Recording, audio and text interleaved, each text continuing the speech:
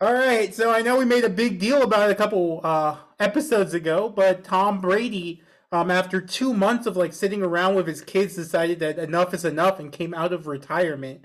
Um, I don't know how to feel about that. Because his son won't kiss him anymore.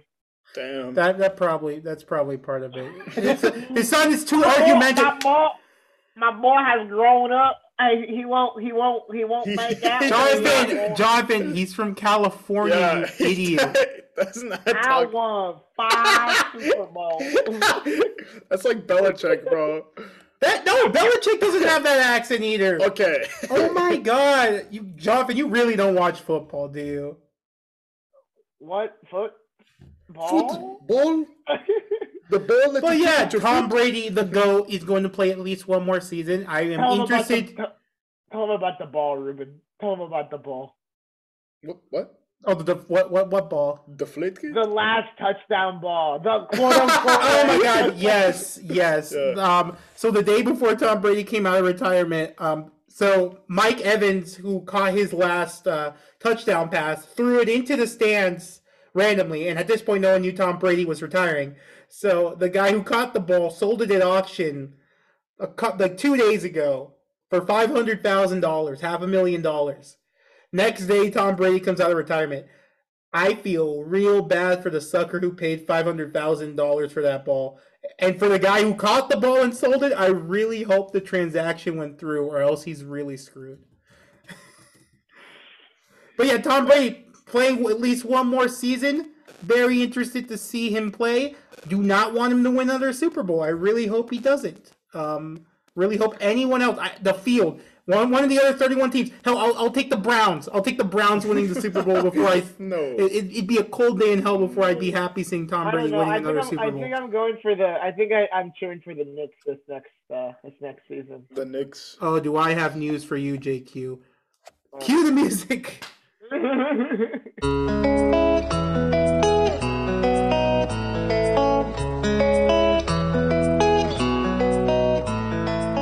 Hello and welcome to Pop Culture Quintessentials with Cubed. I am Ruben Quiros. I am 1/3 of Cubed, and I am being joined by Jacob, another third of Cube. And me, JQ, the fan favorite, I am sure. That's what you tell yourself. I know we said at one point it'd be bi-weekly. We broke it, obviously. I blame all our spring break travel. Jacob went on a college road trip. Yes. Trying to figure out what he's going to do next year. Not just next year, with my life. You know what I'm I saying? mean, it's one day at a time, Jacob. I'm still trying to figure out what I'm doing with my life, and And he's failing miserably. Am I right? I'm sorry. How about you, JQ? Come on. Some encouragement, please. Me? Yeah, you. My life. Yeah. My life. Just encouraging me already. I remember in my life. You're talking about the Beatles, right? No. I'm asking about your own life. Oh, You're bashing us. You're bashing us. Bon Jovi. Stop! That's a good one. Stop! Look, bottom line is we're young. We're all still figuring it out, and there's nothing wrong with that. Right, Jonathan? I know exactly what I'm gonna do tomorrow. I'm gonna wake up. I'm gonna look myself in the mirror. I'm gonna cry. I'm gonna leave the bathroom. I'm going to take a shit, then leave bed. Finally wake up. And there goes our 2 viewers. They're gone. Bye-bye. Have you guys heard that? Have you guys heard my friend's morning routine? No, I don't think you told us friend's this. morning So routine. they wake up, they take a shit, they get out of bed. Jonathan, did you just see the same joke twice, bro? Yeah. Bro, why? All right. Well, this conversation's devolved, so let us move on to the actual meat of the podcast. Yes. We're going to start, as usual, we are going to start with some news stories about what's going on in the industry. To start out, we're going to start out with a sadder note today. Couple nights ago, no, actually yesterday, William Hurt, Oscar-winning actor, passed away. His Oscar was for the role in Kiss of the Spider-Woman. He was a 4-time nominee, really decorated actor. He was 71 years old. Well, most of our viewers are probably going to know him from his role in the recent Marvel movies, where he played General and then Secretary of State Thunderbolt Ross in, I think, The Incredible Hulk, Civil War, and Infinity War. Black Widow as well. And Black Widow as well. And I think he had a cameo in Endgame as well. But yeah. He had apparently terminal prostate cancer that had spread to his bone in May of 2018. So he lived 4 years after that diagnosis. So, I mean, I guess that part's a little positive, but still, I think he had a good life. Yeah, hopefully. Hopefully. Some of his other roles, AI, artificial intelligence, The Village with M. Night Shyamalan, Serena, The Good Shepherd, Mr. Brooks, Into the Wild, and Robin Hood. And then let's see. His other roles he was nominated for: Children of a Lesser God, Broadcast News, and then let's see, A History of Violence was the other one. Jonathan, your thoughts on the passing of William Hurt? I mean, I mostly knew him as the actor for Thunderbolt Ross, honestly. But yeah, like I think it's always sad when someone passes on, especially when like you don't realize what they're going through. There have been a lot of actors in recent years who have been victims to cancer, and like they've tried to keep it under wraps, and then like they try to keep pushing forward, and like it's always sad to see someone like so talented go. So like I really just wish the best for his family. I wish the best for people close to him. And yeah, it makes me sad because I know he was gonna. I know like he was gonna start getting steadier work in the MCU, and that was gonna be. He's probably gonna come back into the mainstream more fully, and he might have been able to get some more like big nominee level roles through that. So I feel like there was still a lot left for him to do, but I do hope that he was at peak. Damn long time though. Like he did a long life there. Yeah, I think we underestimate how long 71 years is, but yeah. I mean, we're all in our, well, you and I are in our 20s. Jacob still in his teens, but yeah, we do the second decade. Jacob's 8th birthday is coming up in 2 months. Yep, turning 8. It's great. Yeah. Jacob, any thoughts you want to add onto that? What Jonathan was saying? Yeah. So I mean, obviously, like it's a loss. It's a horrible loss, I guess. So condolences go to the family, obviously, of William Hurt. But I didn't really know him much, like obviously, and I didn't really see him in much else than the Hulk and the Marvel role that he had in most of the MCU movies. Later on, I think he was introduced in Civil War, but yeah, I think he definitely did have a lot left. But one thing I'm just interested to see now is what they're gonna do for that Hulk show. It'll be interesting. Yeah. I don't know if they finished filming or not, but like I don't know if he had a role in it, but like we said, our full thoughts with the family. I guess that role comes secondary to what they're going through right now. Yep. But he brought us joint entertainment through his work, and I will have to explore more of his work because I haven't seen much of it. Moving on. Sorry. I was gonna say I heard Kiss of the Spider Woman is really good. So that might have to go on the watch list. The very long watch list. Yeah. No, I think all our watch lists are insanely long at this point. Moving on to the second story here that we have.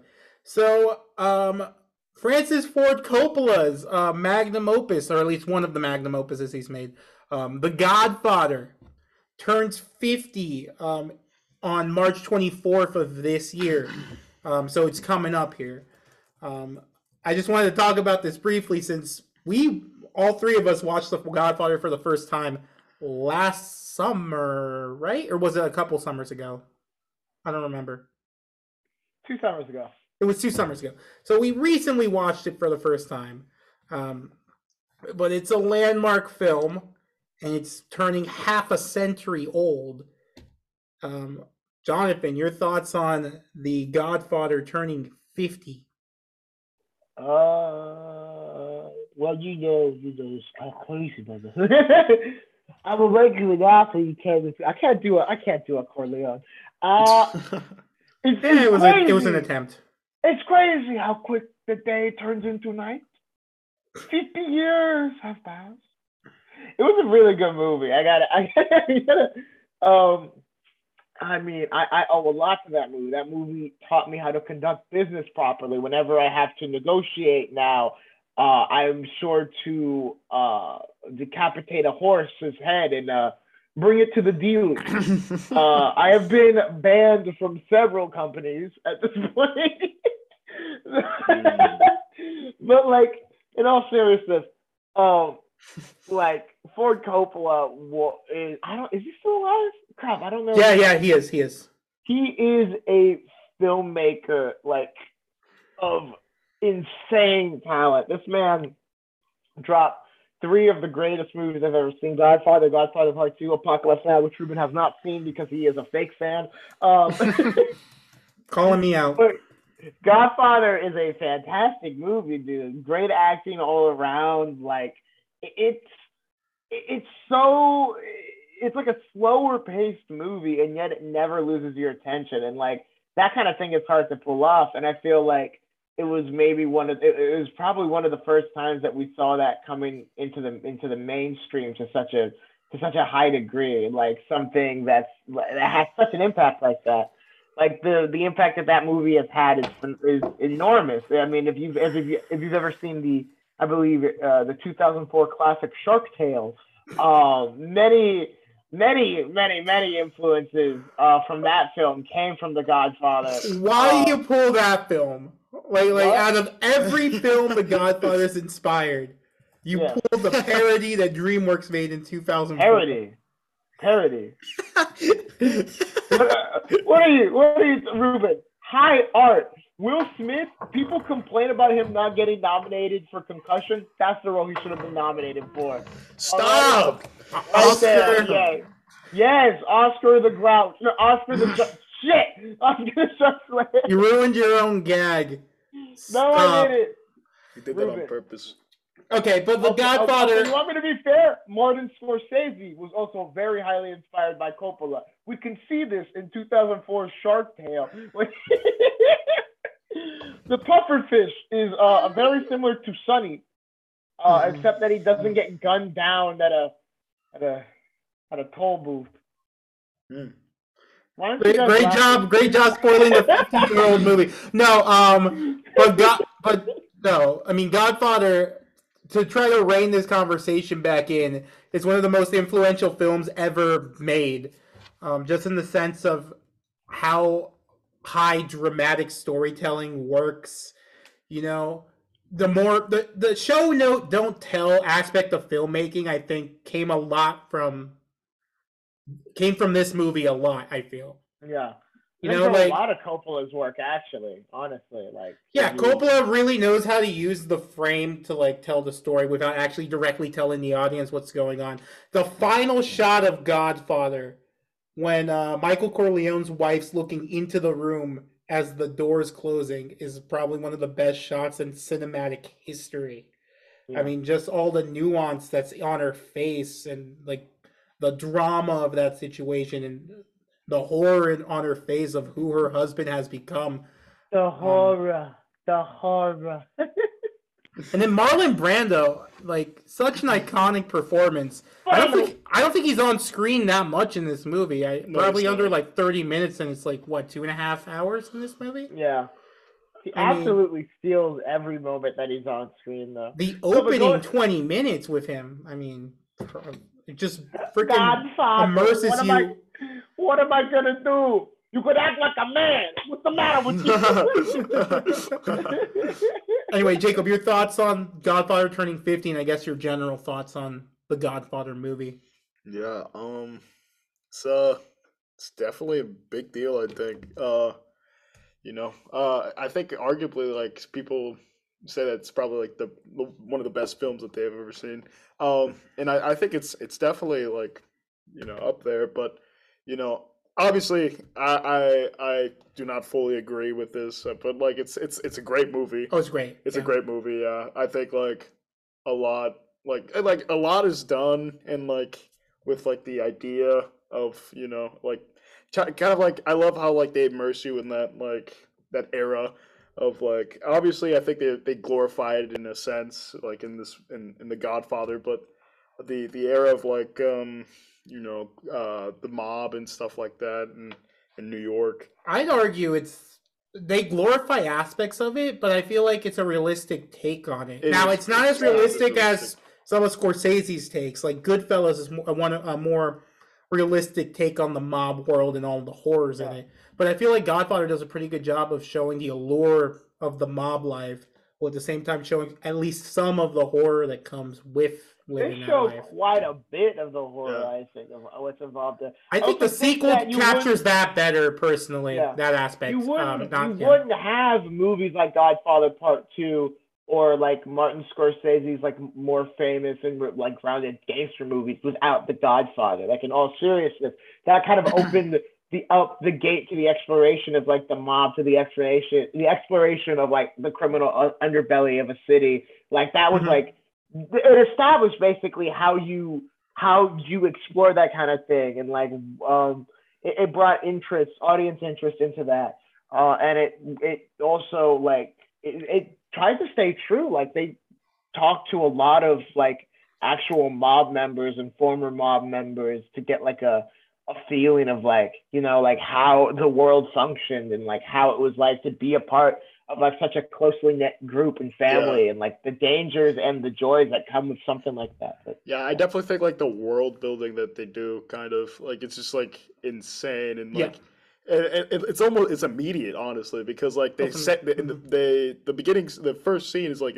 at the wedding, right? And like immediately you like as the audience like you recognize like the power that Don Corleone has in the city. I think it's New York, right? It's like somewhere. It's New York, right? They're in New York. I think it is New York. Yeah, it's New York. Yeah. But like just the power he has over like the people living in the city of New York, and just like the influence he has, even though like it might not be direct, but like kind of like the moving parts that like all the moving parts of the mob life and stuff like that. I think like the movie really dives deep into that, and it makes for an interesting 2 hours and a half or so. So like it's from beginning to end, it's like it's a total immersion into like a different kind of I kind of want to say it's like a culture, almost like because like mob life it's kind of like a culture, like there's a culture to the gangster mob life. I think I think I get what you're saying. It's one of the first movies, because this is 72 we're talking about. I mean, maybe 12 Angry Men also did this as well, but it's one of the first movies where it feels like the barriers between real life and film are like gone, and you're just like, as the audience, you're being placed in a world. Like you're not watching a story that's fictionalized or like exaggerated playing out on screen. No, you feel like you're immersed and you're there. And it teaches you valuable lessons. Leave the gun, take the cannoli. Yes. Classic. Yes. Do not shop in a fruit market in broad daylight when you are a mob boss. I mean, I feel like that should be a given. I think, like Jacob said, the beginning of the film captures this really well. He's the boss. Like they capture that. Yeah. So he felt, oh, no one's gonna try to kill me. I mean, I'm untouchable. Yeah. I mean, everyone owes me shit. Yeah. So anyway, all I'm saying is that for a couple of apples, that man almost lost his life. I didn't know spoilers for this movie. I'm gonna be real. The first time I saw that, I thought he died. I was like, "Yo, he was in this for 15 minutes. Minutes and won the Oscar." I was like, no, seriously, I thought that too because I didn't know like he survived that. You know what I mean? Or like I didn't even know he got shot in the movie. It was a thing. But yeah, Godfather turning 50. Hopefully we live to see more 50 anniversaries of film. Hopefully. Yeah. Hopefully. Except for me. Jesus. Nah, especially you, Jesus. All right, moving on to our next topic. The trailer, one of my highest anticipated trailers of the year, finally came out. Obi-Wan finally had his first trailer released. The Obi-Wan Kenobi, for now, mini-series. We'll see if they make more. Kathleen Kennedy's kind of hinted that they might make more than one season, but for now, it is being advertised. It's being advertised as a mini-series. Ewan McGregor's returning as Obi-Wan Kenobi from the prequel movies. That's right. Jesus Christ is returning, baby. Jeez. 3 days have passed. The tomb is empty. The director of this show is Deborah Cho, who directed some episodes of The Mandalorian. I think some of the better ones. If I don't remember exactly which ones, I'd have to. Want me to look them up? I can look them up. I can actually check that real quick, JQ. Chapter 3, The Sin, in season 1, which is where Mando takes Grogu from Herzog's character. I don't remember the name. And then the penultimate episode of the season, which was really intense. This is in good hands. This show's in good hands. And honestly, from the trailer, I think this thing looks masterfully directed. It's one of the better shot things I've seen for Disney Plus, if not the best shot thing. I don't know what you guys think about that. The shot composition, the cinematography looks really good in this show. It looks spectacular. And what doesn't look spectacular though, Ruben? What? The Inquisitors! They messed up the Inquisitors, Ruben! The head shape, Ruben! They're not long!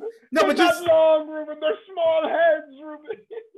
Generally, this trailer lived up to the hype for me. The music choices, obviously, I think they used Duel of the Fates and Battle of the Heroes from John Williams' score from the prequels to epic effects. They really built out what the show's going to be about, which is these Inquisitors that Vader... they messed up their head! These Inquisitors that Vader sends to hunt for Obi-Wan Kenobi while he's looking after Luke on Tatooine. What I am really interested to see is what kind of arc they'll give Obi-Wan.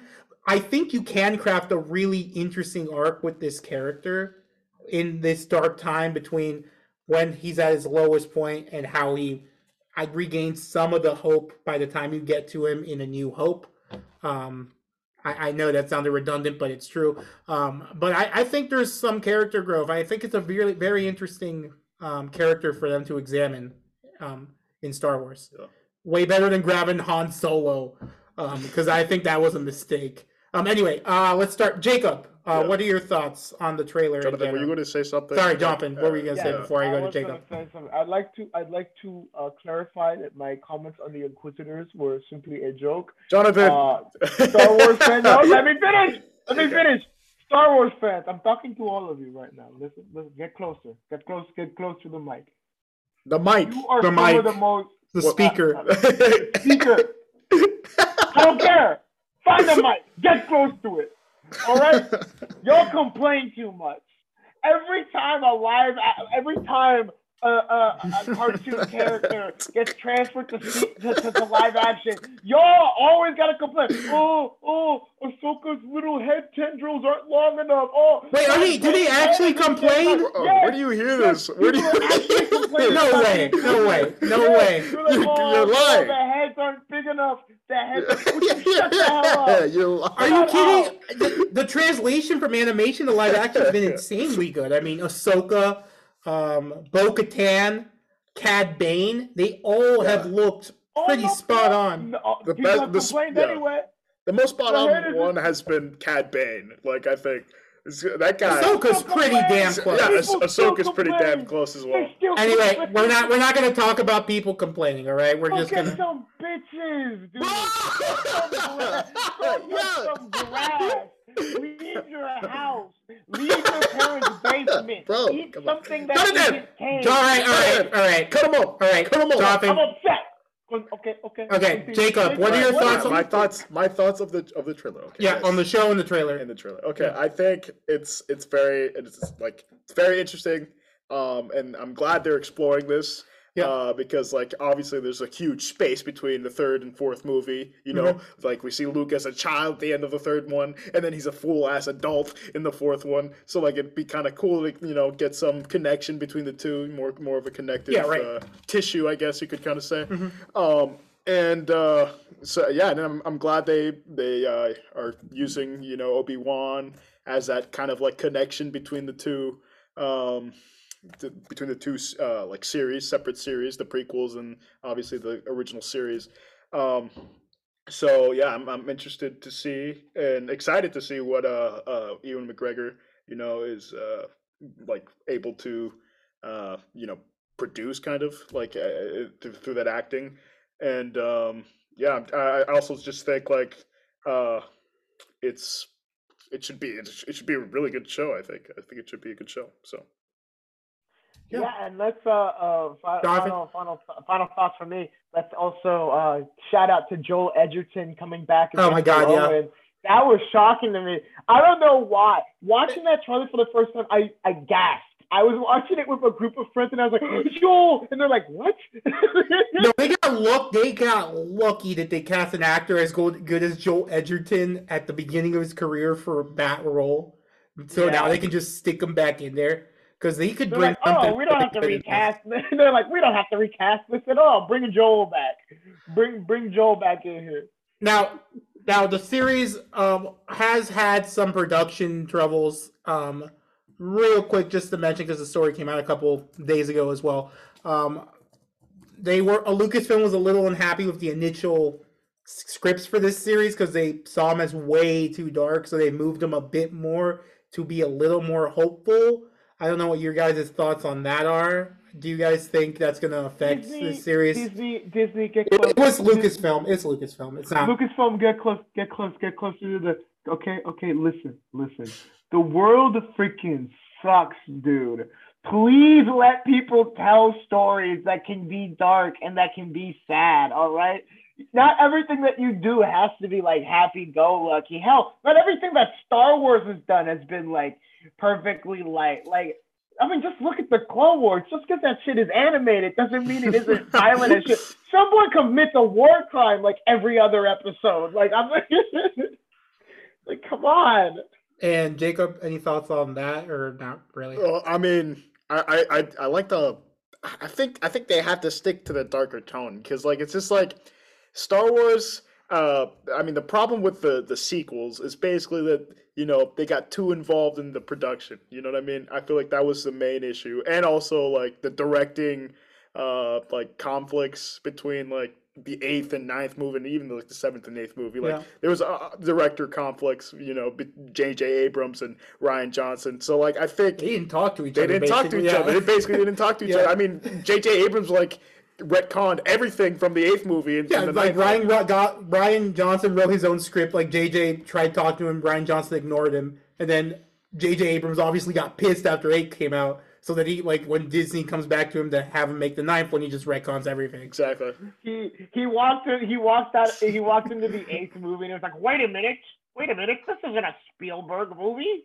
But I think it's a larger issue as well. It's not just like this. Like Disney's not the only like production company doing this. I think like you could look at Warner Brothers and like DC at times. They have gotten better. They have gotten but a lot better. But like. With BVS especially, that is a catastrophe. Honestly, like that was a mess, an absolute mess, and like, and also the Justice League, like having. I was about to say, Justice League is the bigger mess.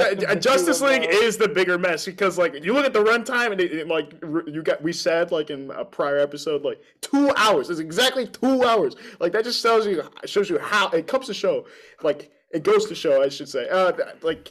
How much the Warner Brothers was involved in the production. We could do a full-ass podcast on the production of Justice League and like how we got the Snyder Cut and all that shit. I mean, it's such an insane insane what the heads of the studio were doing just to get a bonus from a 2-hour cut by having more runtimes.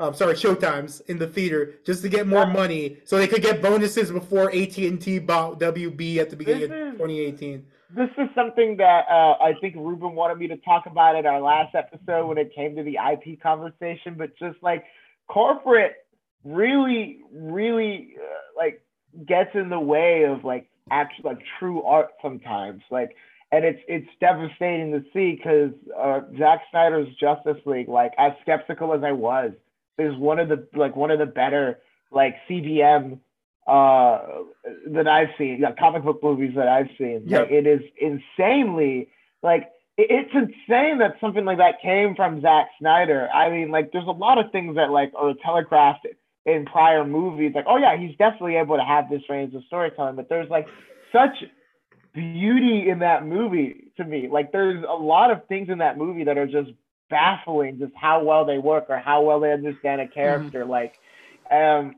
and that was all thrown to the wayside because they wanted, it was not even for like the company to get money, but like individual bonuses. Like, and these are people who are probably already millionaires, really well off. Yeah. They're millionaires. They got yachts and shit. And they want to line their pockets just a little bit more rather than putting something worthwhile out there. So there is kind of, especially as someone who is a writer, who is a musician, it's scary to see the way that like money can influence like creative ideas, or money can influence like what gets out there. Because if something is too risque, or if something is saying something intelligent or something nuanced, but it's not like friendly to consumers, Disney, China, like things are like likely to get cut out. God. Like that's another thing. That's the other thing. Like you're talking about. So Disney was in the news this week, Bob Chapek, because Florida's trying to pass the obnoxious bill that has been dubbed the "Don't Say Gay" bill. I don't know if you. So dumb. I've heard of it.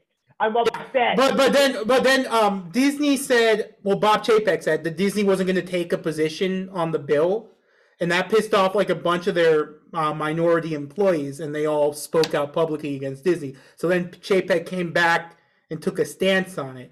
But Disney puts up shit for Pride Month every year, but when it comes to it goes to show like when it comes to dollars and cents, they'll say anything. You know, and like that's part of what worries me about the studio system always, and especially as more and more studios like truncate and like merge together, there's more of an incentive to just do the safe thing, or they appeal to everyone no matter how bigoted their beliefs may be, you know. I think that's the problem, I think, with movies and art, is that like there's always going to be a group of people that does not like what you're doing, no matter what you do. And like the more that you sanitize your output and you try to make it relate to a wider group of people, or to like both sides of an issue, the more you're going to alienate both sides, because both people are going to be like, what are you trying to communicate here? What am I supposed to think about this? Like, you have to take a solid stance in the work that you create. You have to accept the fact that, you know, there are going to be things that you put out there that like a large amount of people might not like, or a small amount of people might not like. But either way, there's no such thing as an art piece that everyone loves. Even things like The Godfather, you'll find people who are like, I didn't really care for The Godfather. And that's totally fine. Like, people won't like things, and you can't make media that's going to appeal to everyone. What you have to do is you have to allow filmmakers to take risks and tell the stories they want to tell, because that's how we get the best product in the end. And we're going to talk about that more when we review the Batman here in a bit. But before we do that, let's get to the next story here. And finally, before we transition, you said, let artists do what they want to do. You know, let CGI artists perhaps increase the size of say an Inquisitor's head. You know, you never know if such a thing could be important. You know? Not really. Okay, moving on. Next point. So Jacob, you're good. You have anything you want to say? Or? Well, like I was gonna say that you know, obviously best products, like best films, come when like like production company just gives like an investment large enough for that creator to do like anything. But like obviously, there are like when that product that the final product of the movie comes out, and and if it doesn't succeed well, obviously that company, capsizes and all that stuff, and then they're, bankrupt. Yeah. But like, I think like to mediate that, maybe like the company should have like almost like a forward investment of a certain amount to creators, like what I'm saying? They should have money put aside to allow. Budgets have gotten insane for movies. Yes, they should have that's the the thing. mid-budget movie has basically disappeared. Yeah. There should be these funds, as Jacob's Exactly. saying, basically to allow creators to make these smaller But films. like medium-sized funds, because like you don't need an action movie with like so many explosions, like and all that. I mean, we don't see that shit every day. I mean, yeah, I get like movies are made kind of in a way to like escape the daily life, but like I think there needs to be like movies that just come out that are mid-budget, and that give the creator free will to do anything. You know what I mean? Like, it's that people want these CGI extravaganza sometimes, and sometimes it's okay to pull back. I mean, look at Star Wars. Look at Kenobi. Look at the Kenobi trailer. Look how many practical effects there are in there. Look at Book of Boba Fett. Look at Mandalorian. Look at all of these like Disney Star Wars TV shows. Like, a smaller budget or a more restrained budget is not going to hurt you. And I think that the problem with a lot of filmmakers, or not filmmakers, companies now, is that they are afraid to lose even a cent of money. They're like guarding their dragon hordes over here, like their life depends on it. Maybe it's okay if a movie bombs. Like, and what upsets me is like it makes these companies inauthentic. So like people will be saying this is an unjust thing, and companies will only say shit if they realize it'll affect their bottom line. It's not to actually make a stand. It's only when it affects their bottom line. They're unwilling to take risks. Is like the main thing that like I want to say is like production companies are unwilling to take risk. They're unwilling to like lose money. Yeah. Even though that they could probably easily gain it back, with one great film. Yes. So anyway. And there's ways of circumventing the studio system. Chris Stuckman, or like the YouTuber that we've all watched the movie reviews for, he has a Kickstarter right now for his horror movie because he couldn't get funding the traditional way through the studio system, and his Kickstarter is doing really well. So he's going to be able to make the movie he wants to make. So I hope isn't completely gone, even though the studio system I feel has kind of gone to shit. There's still ways for people to get the money to make the films they want to make. It's never been too great. It's never been great, but I feel like it's a little, just because of streaming, I think what goes theatrical is just the big blockbuster that's safe most times now. Yeah. In the earlier days of Hollywood, it was definitely advantageous because it was a way to get a lot of these.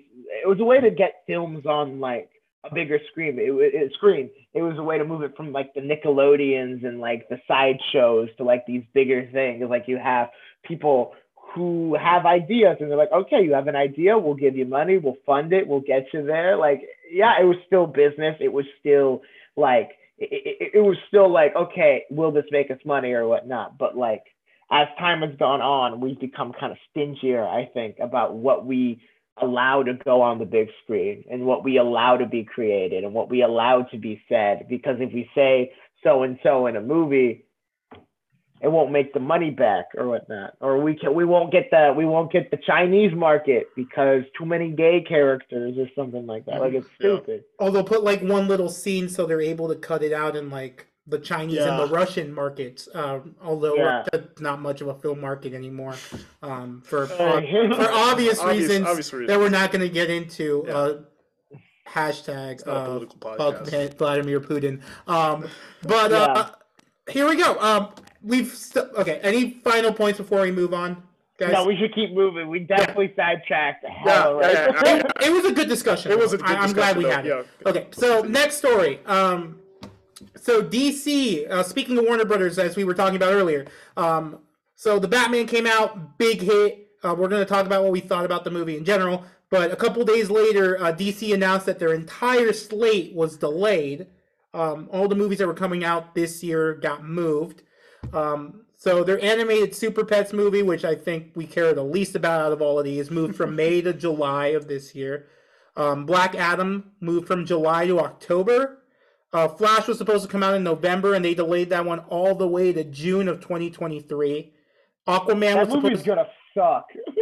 I think it might be good personally. That But I movie's think not gonna be good. I think Andy Muschietti is a good director, JQ. I It's have been hope. delayed too many times. We've just talked about the studio system messing with good directors' But output. Warner Brothers is the one studio I feel that's still taking risks. Not with DC. Yes, they are. The Suicide Squad was a risk. It didn't pay off financially. It was a risky film to make. This Batman film is a 3-hour noir movie. Who the hell would greenlight that in this day and age besides Warner Brothers? No one else. Maybe Universal. Universal's the only other studio I could see taking a risk. Dark Universe. Haha. So Flash got delayed from November to June of 2023. Aquaman was supposed to go up directly against Avatar. They said no effing way. Moved that one to March of 2023. Then they did a surprising move. They moved Shazam up from June of 2023 and actually put that up against Avatar 2. Because they stupid, I guess. I don't know. Yeah, I mean, the first Shazam went up against Endgame, if you remember. So I don't know what the hell Warner Brothers thinks with this franchise. I guess they're like, yeah, this will do it. Get in there. Although Shazam came out 2 weeks before Endgame, Shazam 2 is coming out the same day as James Cameron's Avatar 2. Yeah, guess who doesn't give a shit about Avatar 2? This guy. I mean, all of us. I mean, none of us watched the original in I theaters. don't think anyone gives a shit about. I'm sure there are still going to be people who are going to watch it, but I think film Twitter in general is over Avatar. I want to wait to see for the first trailer to come out to see if everyone else is over Avatar, like the general public, if they're actually into it or not.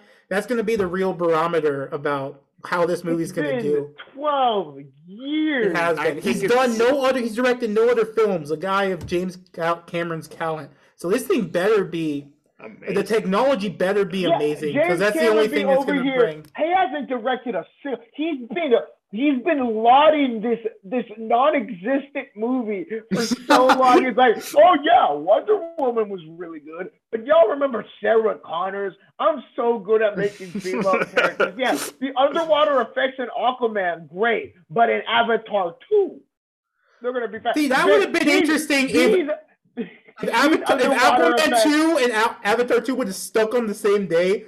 Just seeing the difference in the underwater effects would have been interesting, and I wonder if that's what scared DC off. I was about to say maybe that's what happened. They caught a glimpse. Someone snuck into James Cameron's bungalow or whatever, and they saw an underwater scene, and they're like, "Holy shit, we can't go up against this." But God damn it, dude! I don't get it. Also, DC really. After releasing 2022 Needs Heroes, you're going to move everything away. I think that's the worst thing they did. I feel like their marketing department's still out of sync. Because they released that thing, I think, Super Bowl Sunday. And then I think 4 weeks later, they're delaying everything, the entire slate. The rumor is it's because VFX work has been backlogged because of the pandemic. So that's what's going on there. So if it makes the films look better, I'm all for it. If that's the issue. But again, they saw James Cameron's underwater effects and they were like, "Shit, we gotta dust all of these off right effing now." But we're still getting Black Adam this year, which I'm curious about, just based on not even Black Adam himself, but the rest of the characters they have in it. Pierce Brosnan's Dr. Fate, Hawkman. I can't remember who's playing Hawkman, and then. I can't remember, but they have a Justice Society there, and then Shazam 2. They have an Atom, don't they? Yeah, I think that the Atom. They have the Atom in there as well. Yeah, thank you, Jonathan. In Black Adam movie. The Black Adam movie. Okay. Yeah. Which my concern there, It better not just be Dwayne Johnson playing himself as another character. Yeah. Like, this character needs to have complexity. He needs to be closer to gray than white with issues. You know, well, I mean, like a white character with issues, like morally white. Morally white. What did you mean by that? Like morally, JQ. What did you mean by that?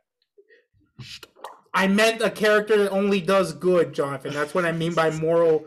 Because like, also only a white character can do good. I see how it is. Okay, Ruben. Yeah, give me shit. Jacob, your thoughts on DC's delaying their slate? I mean, I don't know if there's much well, to you say. see, I haven't been really hyped for any DC movies in a long time, so I think I can wait. Honestly, You're looking forward to Black Adam. Get the hell out of here! You're lying. I am most bummed for Flash. I'm gonna be real. I am very curious for Flash. I want to see what they're doing with the DC. I think that anyone who is excited for that movie is a dumbass. Shut up! Why? Do you think it's gonna be bad automatically? I don't think it's automatically gonna be bad. I think that the studio has their grimy little fingers in it so badly that it's why? Because this is their relaunch to the DCEU, so they have to get it right.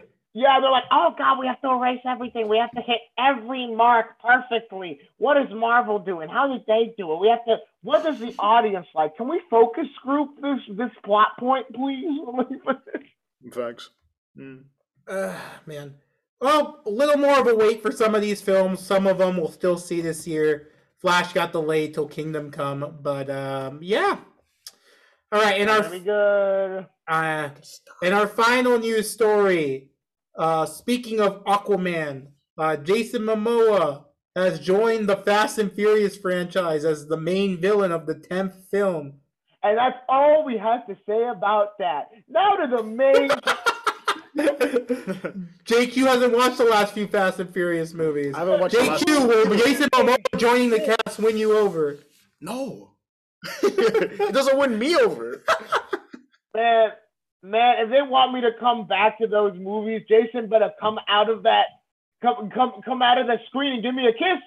It better be a 5D experience. You better be there. Although hold my hand tenderly, look me in the eyes, and tell me everything's gonna be okay. That's the only way I'm going back to see Fast 10. Your seatbelt. Oh my! The movie have gone off the. Paul Walker was really the unsung hero of these things, holding it together. They have gone off the rails. Even more so now in the 9th film without Dwayne Johnson, because Vin Diesel and Dwayne Johnson hate each other, and Vin Diesel trying to guilt Dwayne Johnson into coming back. By using Paul Walker's death still and his kids. Did we ever talk about that on the podcast? No, we did not. We can talk about it now, though, real quick. It's horrible. It's awful. It's so bad. He was like, Dwayne, you're like a father to my children. You understand? You're like an uncle. Paul would have loved you to be there. It's like, bro, what are you doing? That dude's hot. So essentially, Vin Diesel was like publicly through Twitter saying all these things, trying to like guilt trip Dwayne "The Rock" Johnson into coming back, and he did it in public so that people, because I'm pretty sure he expected people to be like, "Yeah, come on, Dwayne," but Dwayne was like, "Are you out of your goddamn mind? Did you really just bring Paul Walker into this, dude? What is wrong with you?" It's like. This is all Vin Diesel has left, all right? That's the problem. Now they're doing a 2-part finale to wrap it up. Nah, I'm kidding. They're going to spin off. There'll be spin-offs to this thing until it bombs. It'll be like Transformers. They said one last ride back in Fast 5. Fast 7. You know what's next in this series? What? Fast Kids. Jacob, I have some bad news for you. What? Have you been on Netflix recently? You're kidding! The animated show that we watched, remember? No! Because we got bored. They did do that. No! It's like Camp Coral. See, Netflix's animation output for the most part, has been bad in the past. But they've had a Has couple. been horrendous. No. Before we transition into this, let me get some things out of here. Boss Baby back in business. Garbage. All hail King Julian. Trash. Oh, and then the Boss Baby spin-off show. The Boss Baby spin-off show that's coming out on Netflix. The plot of it, JQ, is the boss. The boss. No. We are not talking about the plot of this. We are not. No, I don't. The Boss Baby is accused of embezzlement. Oh my god. Worst thing ever made. All right? The remake of Inspector Gadget. Garbage. Fast Kids. Dookie. All right? We can go on and on about all this shit. The Puss in Boots spin-off. Garbage. All right? All the ass. Garbage. Yes. I had no confidence in the show that we're about to talk about. However, they have turned the corner recently. Arcane, which we haven't watched yet, is really acclaimed. People are talking that people are saying it's really good. For you League of Legends fans living in your mother's basements. Jacob, that brings me to something. Anytime, this is a rule. I saw it. The FCC released this. Anytime that you talk about Arcane, we have to talk about this. Our kind audience. If you are interested in watching Arcane and you enjoy it, remember that is no excuse to throw your life away and go ahead and play League of Legends. There are people who care about you, about your family, about friends. Do not go down that path. All right? Do not do it. Do crack. I don't care. Do hard drugs. Okay. You're acting like League of Legends is the worst addiction you can get. It's not about the addiction, Ruben. It's about the way it destroys you as a person, fundamentally. All right, but moving on to the main topic of one of the first main topics. Well, the first of two main topics. Speaking of Netflix animation, they have another hit on their hands, in my opinion. Yes. So if you're looking for fun and a dash of heebie-jeebies, yes. Welcome to the Cuphead Show. Exactly. There you go. You see how I'm welcome to the Cuphead Show. So the Cuphead Show is based off of the game Cuphead by the studio MDHR from 2017. Which game that has been kicking Jacob and mine's ass for 5 years. I hear it's one of the hardest games ever made. But I hear it's one of the best running guns ever made. Who said that? That person probably played like one game. Probably read the critic review of the guy who got stuck on the tutorial. That guy played Nintendogs, and he turned that game on. He's like, "I'm not taking care of puppies in this one. What the frick? Why is this so? I mean, yes. Is it hard? Yes. This sounds like the type of guy that like downloaded Bejeweled 2 and like thought it was too tough of a game, and then like it made me think. So if you've never seen footage from the Cuphead game, the entire aesthetic of it is a 1930s cartoon. That's what they were trying to capture. Yeah, the rubber hose animation, especially, is what they were trying to capture. And they actually animated stuff by hand. They colored it digitally afterwards, but they animated it by hand. Hand drawn. Yeah. But then, yeah. And I think it's like show. Is it every frame, or did they skip frames? No, they animated. So what they did is they actually animated everything by hand, but then they used digital coloring to actually speed up the process of it. Yeah. No, but like there's this technique where like you have the same frame twice in animation. You know what I'm saying? Like to like simulate motion, but like it's like more, I don't know.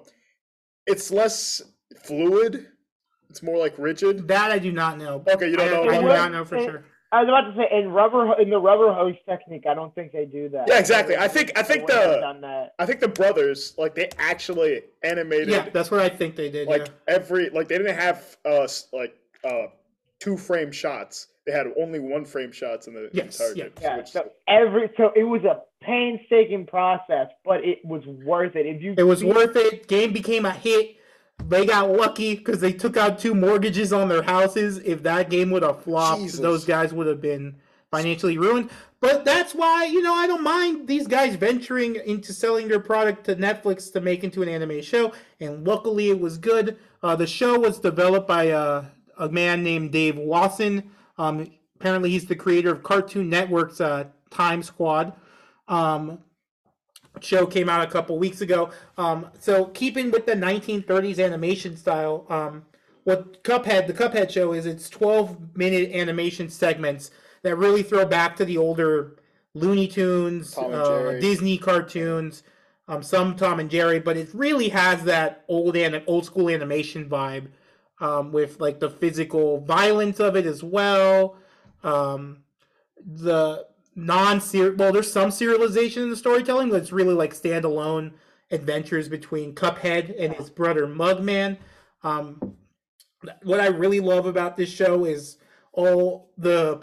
every single character that's like on the periphery of Cuphead and Mugman has their own unique personality, that adds to the humor of the show and really like makes each episode unique, because it's not like every single one of the characters they're encountering has the same humor style. Like Elder Kettle, who is their guardian, has a very distinct humor style, from King Dice, who shows up in one of the episodes, played by Wayne Brady.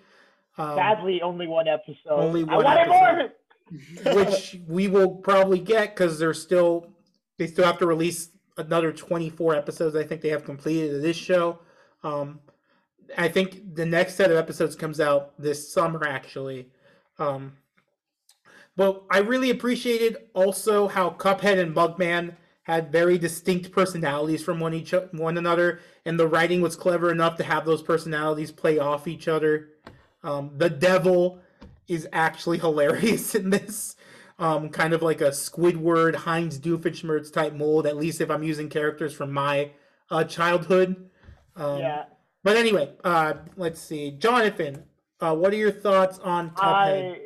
I am first and foremost impressed with how much of the rubber hose style they're able to like emulate through what I assume is flash animation, because that was my main concern when watching the commercials for this. I'm like, wow, they're not going with the rubber hose like style. They're not gonna try to make this look like an older cartoon. They're using modern technology. It looks kind of stilted, but like it's actually very well done. I think they've done an amazing job of recreating like at least like the spirit of this in a new, more modern context. Like Ruben said, we also have a lot of references to older cartoons that I really loved, like Skeleton Dance, Bimbo the Dog, Snow White, Mickey Mouse, Lonesome Ghosts. King Dice is based off of Cab Calloway, who is this old jazz singer, but whose likeness was used a lot for like older cartoons. If you guys have seen the St. James Infirmary Blues animation from Felix the Cat, no, that was also Bimbo the Dog. But like there are so many, like there's an intimate knowledge and an intimate admiration for this older like age of animation that is just so admirable, and that like just breathes through this show. It's not just like a quick cash grab, which is what I thought it was going to be. There's heart to it. There's amazing voice acting. There's it was like Ruben said, It was actually, for me, surprisingly hilarious. Like I didn't think I was going to find it as funny as it ended up being, but like honestly, is it one of the greatest things I've ever seen? Like, I wouldn't go as far to say anything even close to that. Like, it's a fun time, but like sometimes that's all you need, just like a little fun time. But especially in the times we're living in. I mean, having a little show like this that throws back to old school animation, but have its own unique twist on it. It's just fun to like sometimes turn off your brain and watch something fun rather than watching something heavier. And I was going to say also, as a creative, like from the creative standpoint of this, like as a creative myself, like what I would say is that I watched the show at a very kind of like important point of my semester, because I was very creatively exhausted. There's like a lot of writing and a lot of music making that I was having to do. I had several concerts and recitals, and I had to write like several short stories, and I was trying to work more on like the novel that I'm working on right now. And like that gets so exhausting. So sometimes it's nice to sit down and see other people's work and and see how other people are handling things. And it's okay, especially when you're trying to do what I do and deal with like these big weighty topics. It's kind of nice to see something simpler going the distance and being amazing. Like, yeah, it's okay. You can make a range of different work. Not everything has to be a magnum opus, or not everything has to delve into the deeper themes that I would want Obi-Wan Kenobi to deal with, Lucasfilms. But it's okay to be light. It's okay to find levity every once in a while. There's just something very valuable about having something like Cuphead, or for me, there's another show like that, which is the Ghost and Molly McGee. Very different vibe from Cuphead. Mm-hmm. But just these shows that are simple, they're charming, they don't try to go too weighty. It's perfectly fine. Honestly, there's a lot to admire about that. And again, I said it already, but the voice actors, seriously talented. The voice cast for this thing is amazing. I was really loving it. Like I said, I really want more King Dice, especially. I want more Wayne Brady in this. But yeah. Real quickly to give some of those cast members, so we give them actual credit before we throw it to Jacob. True Valentino played Cuphead. Frank Todaro played Mugman. Gray Griffin played Miss Chalice. Johanna played Elder Kettle. Luke Milton Drake played the Devil. And Wayne Brady played King Dice, and there's a bunch of other cast members that come in here for bit parts. Not bit parts, but main parts in certain episodes. It's too long to list everyone, but just to give those people in particular a shout out. Jacob, your thoughts on the Cuphead show? I'm not gonna talk too much because I think Jonathan, said a lot already. So no offense, Jonathan. Okay. Anyway. All offense taken. You think you could just say no offense and I won't get the hell out of here? I'm leaving. I thought that's how it worked. I'm out of here. Is that not how it works? Okay, anyway. I really enjoyed the show more than I was expecting to, honestly. I think all three of us kind of went in with low expectations for the show. Yeah. But obviously we had a deep desire for it to succeed, obviously. At least me and Jonathan and I. We wanted the show to be good or to have some I was more curious about it than anything, just because I've seen you guys play Cuphead. I haven't played it, but the animation always stood out to me, and the characters did. And it's just the trailer for this one really won me over. The love that went into creating the game itself is it's indescribable, and honestly, it's hard to put into words because you can't really, because it's persistence and determination of those two brothers that made that game in the first. They put a bit of their soul in it. They put exactly.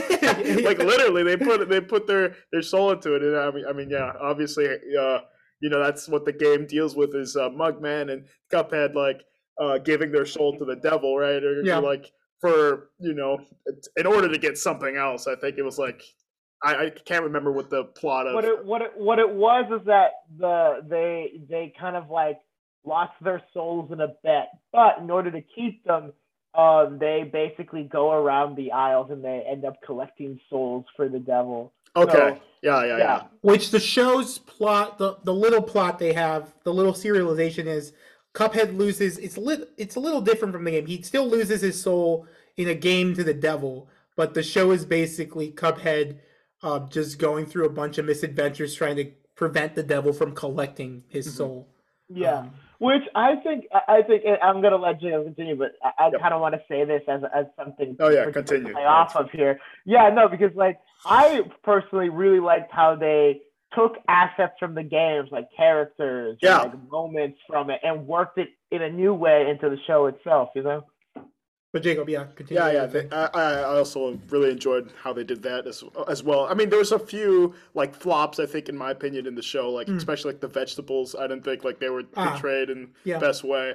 I think they could have done something maybe a little different. But obviously, I love the attempts to include references of the game in the show. There's a lot of love that I mean the show shows a lot of respect to the game itself. I mean, in the way it was animated, and even like to the old like it shows respect to the old animation style, even though I think it's flash animation, as you guys said. But it's just like I think that they gave the show idea like to the right people, and they were able to make a good product in the end. So I'm excited to see what they do season 2. I think it got renewed. So yeah.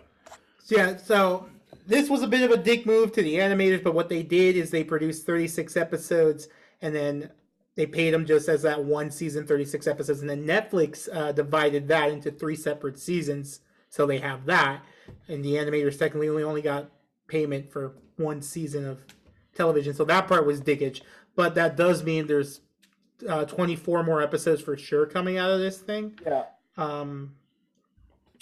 But, you know, if you're looking for fun, in the case of the heebie-jeebies, the That dash!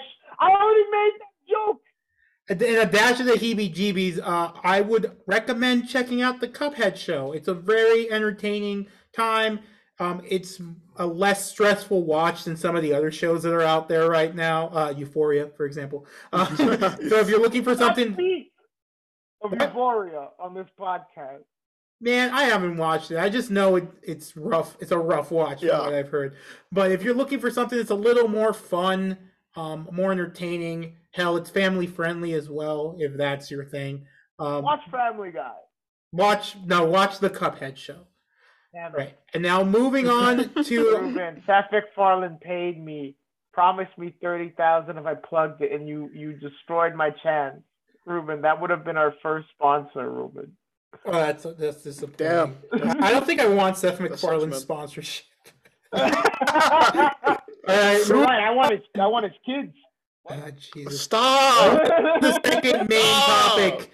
My most anticipated film of this year, and I think for all of us actually, it was the same thing, right? Was this your guys' most anticipated film this year? Yeah. Jacob, was it yours as well? Yeah. So all of our most anticipated film of the year just released. Matt Reeves' The Batman, which I had the highest expectations for since that first Fandom trailer from October 2020. I mean, my hype was through the roof for this thing, and every single trailer just kept building more anticipation because the tone they were going for, the type of Batman story they were telling, which is like a detective noir story, which really hasn't been done in film yet. We've had more of the comic booky Batman through Tim Burton's Batman. We've had the 1960s throwback through Joel Schumacher. We've had more of the grounded psychological realism of the Nolan films. We've had Zack Snyder's take on Batman, which I guess takes some elements of the Dark Knight Returns, but I will say, I mean, just real quick, Zack Snyder, I will forever say I don't think he understands the character of Batman. Ben Affleck was really good as the character, though, so a little disappointed in losing him there. But we have now the latest iteration of Batman, his first solo movie in 10 years almost, basically. 4 months shy of the 10th anniversary of The Dark Knight Rises coming out. We have the Batman. Robert Pattinson plays Batman, and the basic premise of this film is it's a complete reboot. It's his own standalone universe, but it's Batman on the trail of a serial killer that goes by the Riddler, and he's just trying to use his detective skills, and along with Jim Gordon, he's trying to solve these murders that the Riddler is committing and trying to catch him and get ahead of him, because the Riddler just seems to be ahead of him every step of the way. And we're looking at a younger Batman here, like literally just 2 years into year two Batman, yeah. Quick little spoiler-free blurb I will give, and I'll ask each of you to give that before we dive into full spoilers, just so everyone who wants to watch it but hasn't seen it yet can get our perceptions of it. I think this is the best Batman movie ever made. It's not the best film containing Batman ever made. There's a distinction there I want to make. I think The Dark Knight's still the superior film, but that's, as I told Jonathan, I think through text after watching the movie, The Dark Knight's basically philosophy that happens to contain the characters of the Joker and Batman, and basically them exploring philosophical ideas. While the Batman is a fully realized Batman arc. I say Batman, not Bruce Wayne, because some people have a problem with that, but this is full on Batman. He's Batman through and through the entire film. And it's just a well crafted arc. Matt Reeves really gets this character and what makes him tick. Gotham City is a absolute character in this film. It's not just Chicago masquerading as Gotham City, which we haven't gotten since like basically Tim Burton. I'd say Tim Burton. Joel Schumacher did also a bit. It was more fantastical, but it was distinct. Gotham did have a character. It did. It was his own distinct city. I gotta give credit where credit's due. Everyone, even though that film is terrible, Batman and Robin, the production design for some of it actually looks decent. I mean, I feel like that's the best thing I could say about that film. But how did you say that and not laugh? Everything else is terrible. But I mean, getting back to it, Zoe Kravitz great as Catwoman and capturing the most emotionally complex Catwoman I think we've ever gotten in film. Paul Dano's Riddler finally bringing the more serious version of that character to the screen, and I really like the grounded take they did with him. We can get into more detail in a bit. And then Colin Farrell, unrecognizable as Penguin. It's a little campy. He's obviously the humor in this film, but he really captured what they asked him to do really well. Yeah. And he fits. Turturro, great as well as Carmine Falcone. Jeffrey Wright, really good balance with Robert Pattinson's Batman. Really like the buddy cop angle they played there. But overall, this film really was able to tell a great standalone Batman story. I don't think it dragged at all. Some people complain about that. I think the 3 hours flew by, in my opinion, even more so than Endgame, which I watched 3 years ago and I also loved, but I feel like Endgame and spots would drag. I feel like this one kept me engaged completely from beginning to end for the entire 3 hour runtime. Jacob, I'll go to you first. What do you think? Just real quick, spoiler-free thoughts on the Batman before we get into a spoiler discussion. So, okay, yeah. I was gonna make a joke, but I'm not gonna make a joke. All right. I was gonna make like a spoiler joke, but yeah, you can make it. No, I'll do it. I'll do it later. I'll make it later. Do it later. We'll do it live. Anyway, I think this movie, completely different, absolutely different from the other Batman movies that have come out.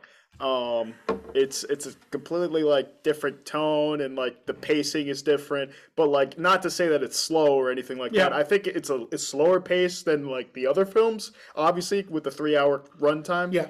But I think like what it does in those 3 hours is like incredible. You know what I'm saying? Like it's not like they waste the time. Like it doesn't feel like Snyder's 4 hour Justice League, where like some of the shots obviously could have been cut out of the movie. You know what I'm saying? Like there's no fat on the movie. Yeah, there's not really like fat or like anything that you really need to like excise from the final the 3 hour movie.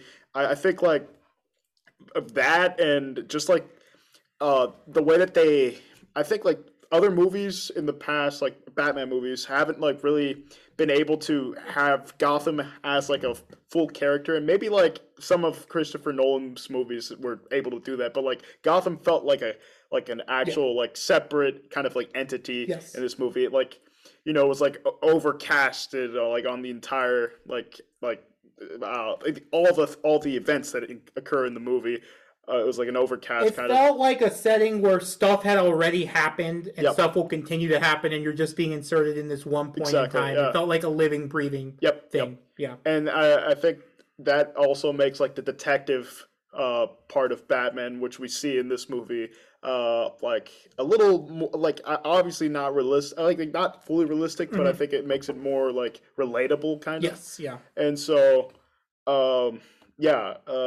like this movie successfully, I think, like kind of like inserts you in a dark yet a realistic atmosphere.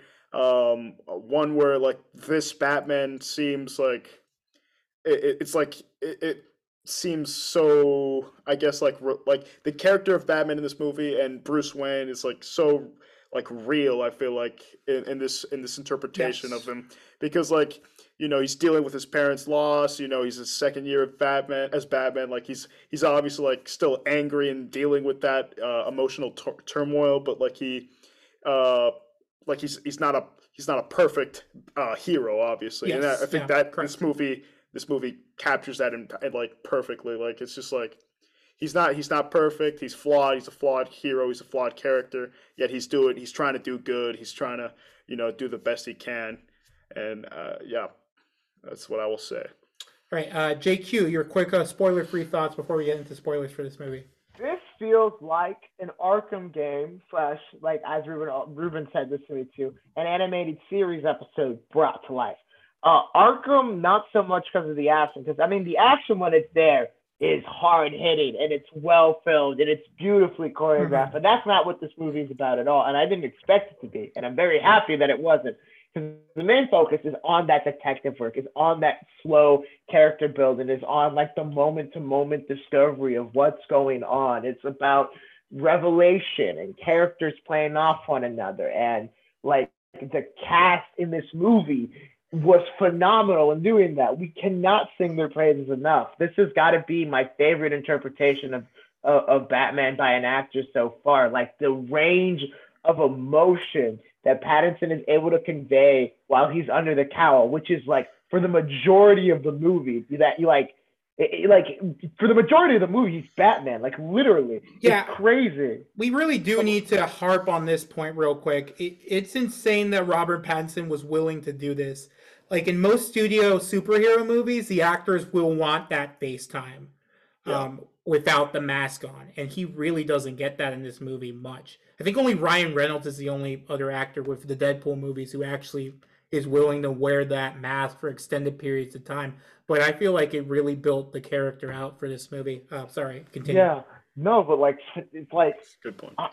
Christian Bale might be one of the greatest actors of our last generation, of the last few decades. I feel like Pattinson just understands this character and captures this character to a deeper degree, and it's insane. Like, oh my god.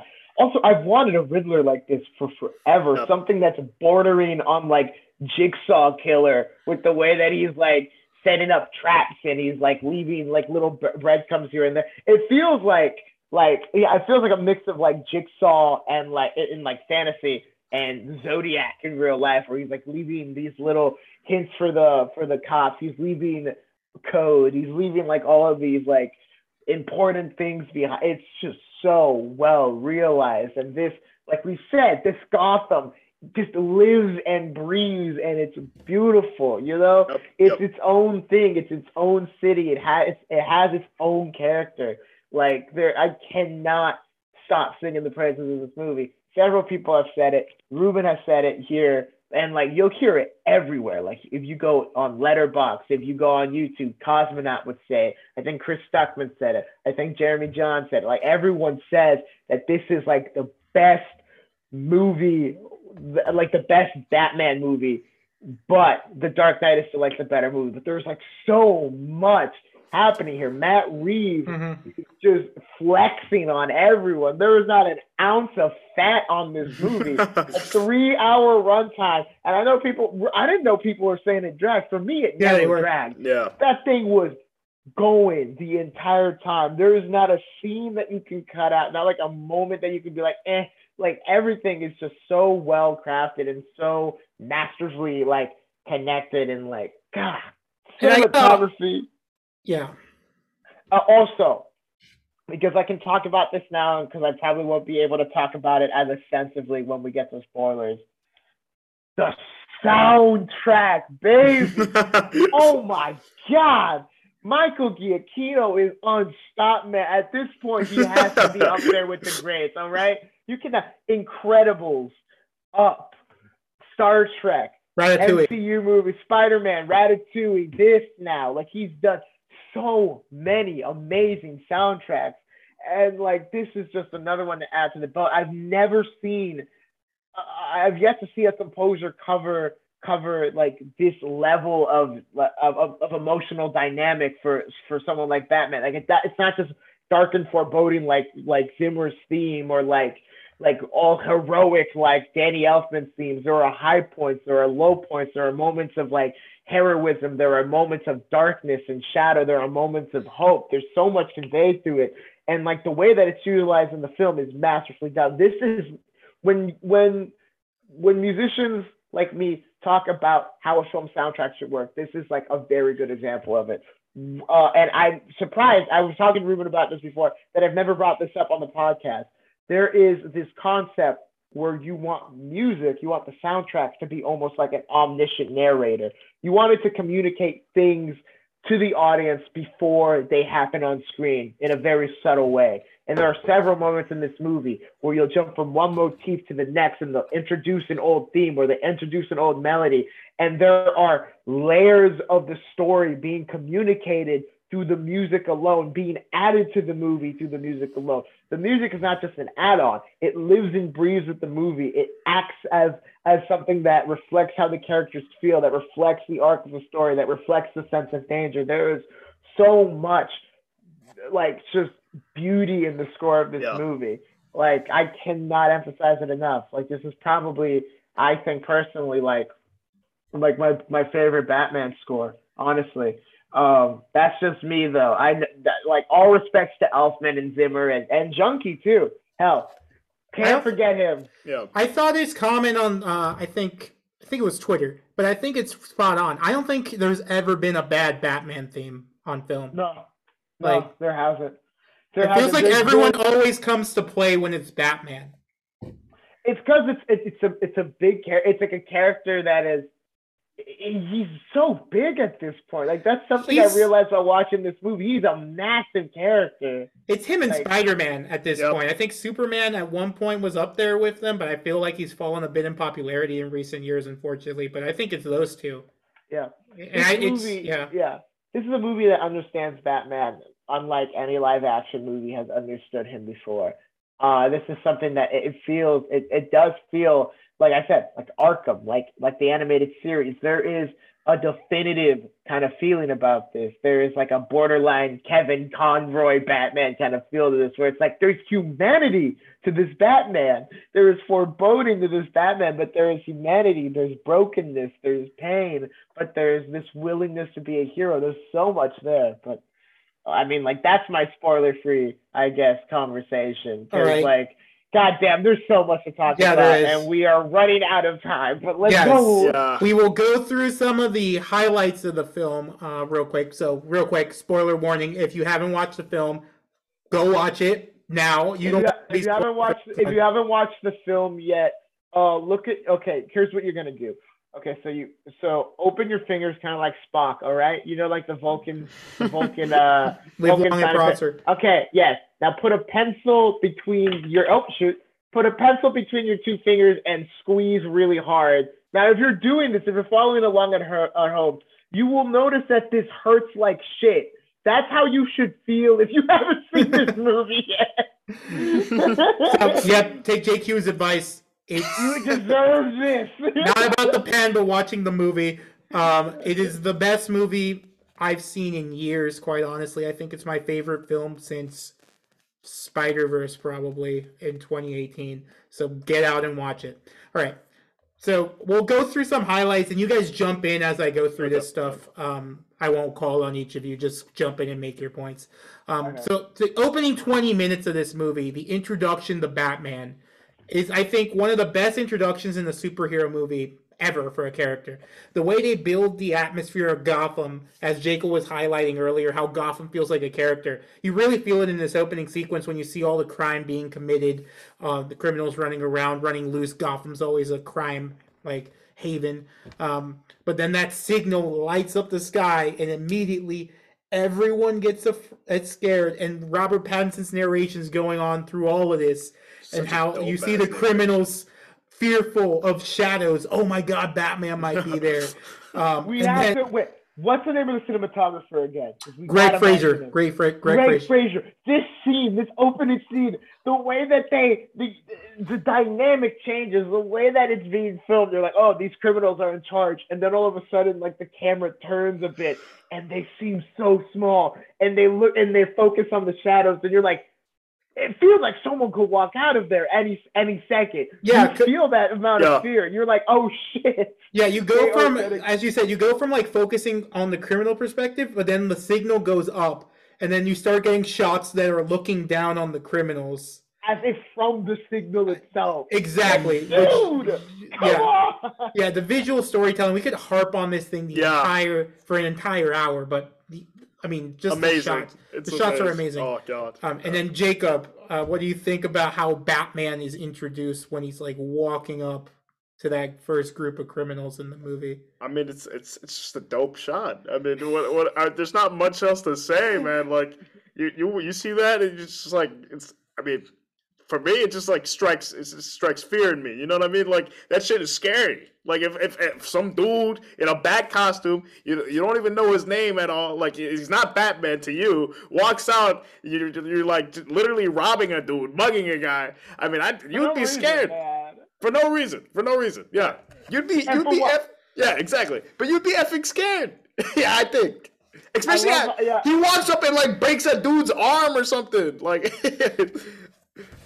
I was gonna say this for later, but I think we can talk about this now. I want to talk about the arc that Batman has in the movie in general. Which is, oh my god! So we starting from this scene where the criminals are just robbing this guy, and the guy is scared of Batman as well. The guy he's saving is also scared of him and asks him not to hurt him. And Batman's going by the term vengeance, and like throughout the movie, Penguin, Catwoman.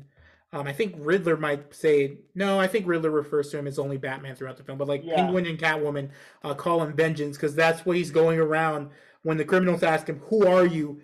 He's calling himself vengeance because where we're inserting ourselves in the story with Bruce Wayne here. He has completely given up the Bruce Wayne persona. The Playboy is gone, and people have complained about this, but I love it. It's showing the trauma that an individual would actually go through if they saw their parents killed in front of them, and they never actually dealt with it.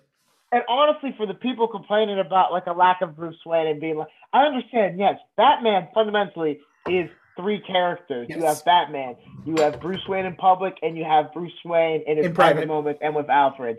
Like, and I understand that. The thing here, though, is that 2 years in, like, he is Batman fully. He is, and like Ruben said, he has not dealt with the trauma yet. So he is fully leaning into that persona, and he hasn't yet developed, like, his mask. He hasn't developed the mask of, like, the false Bruce Wayne yet.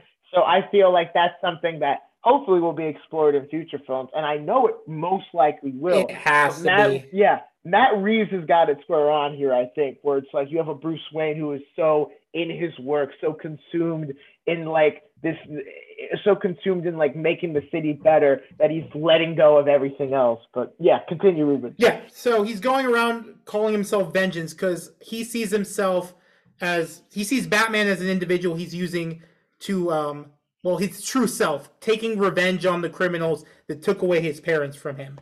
And he reminds himself of this constantly, even in his own costume, where he has, like, as a bat symbol, a gun that's cut in half. I'm not sure if it's, I think it was rumored that's the actual gun that killed his parents. It might just be a symbolic different gun, but even still, it's symbolizing the gun that killed his parents, and he sees himself as a way of, like, preventing that from happening again. So kind of the same as Nolan's Batman in that sense. He sees the Batman persona as a way to prevent a young boy from going through what he went through, as putting a coat on someone else's shoulders, I guess is what it becomes eventually at the end of this movie. But here it's still full-on revenge, full-on brute force against criminals to prevent someone else from being hurt.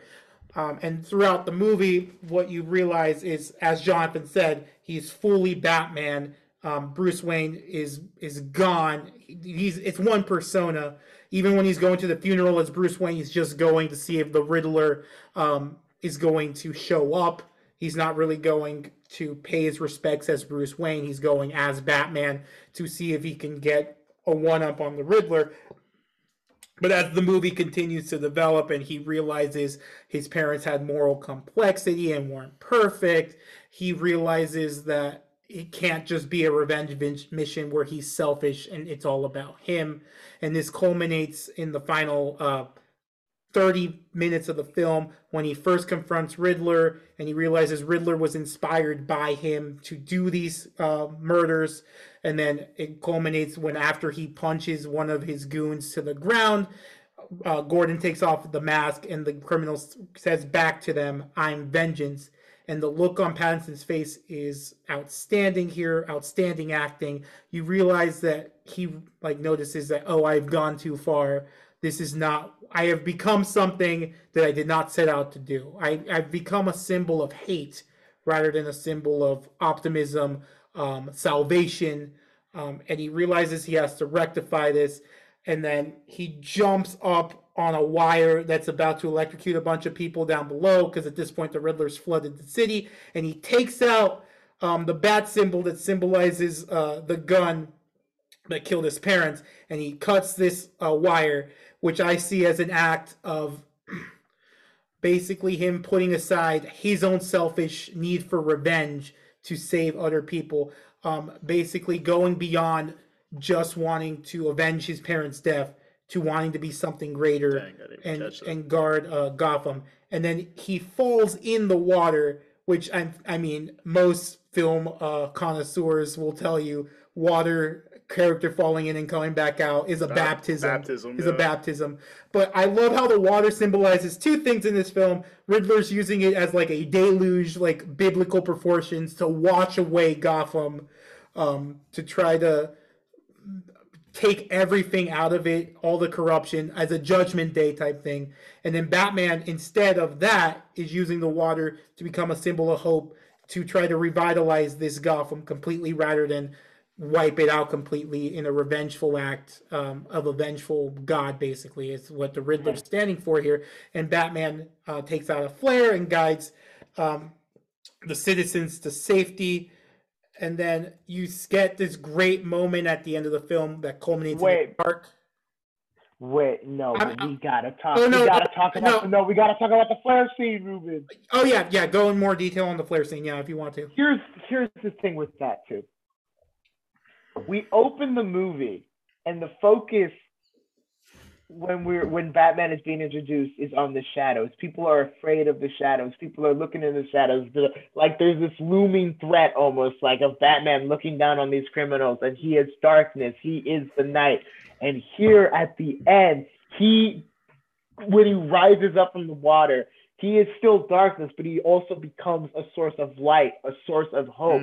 He has gone from the shadows to like someone who brings light, who brings salvation. That's a full circle moment there. Or I guess a 180 moment. I don't know. Whatever you want to call it. Like that's a moment where it connects the beginning and the end. And it's just such a beautiful moment when you realize that too. And also that flare scene is also the culmination. The first person that he saves from the debris is this kid that we've been following throughout the entire movie. Instead of showing us, because we've seen Batman's parents die time and time again on film. Oh my God, I love this. What Matt Reeves instead does is that the mayor's son, the mayor who gets killed at the beginning of the movie, we follow his son through Batman. Like Batman will see his son time and time again, and he sees that same pain and that same hurt in that kid.